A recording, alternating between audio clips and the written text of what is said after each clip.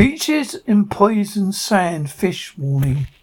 Beachgoers are being warned about stepping on tiny fish burrowed in the sand that deliver an excruciating sting said to be more painful than childbirth.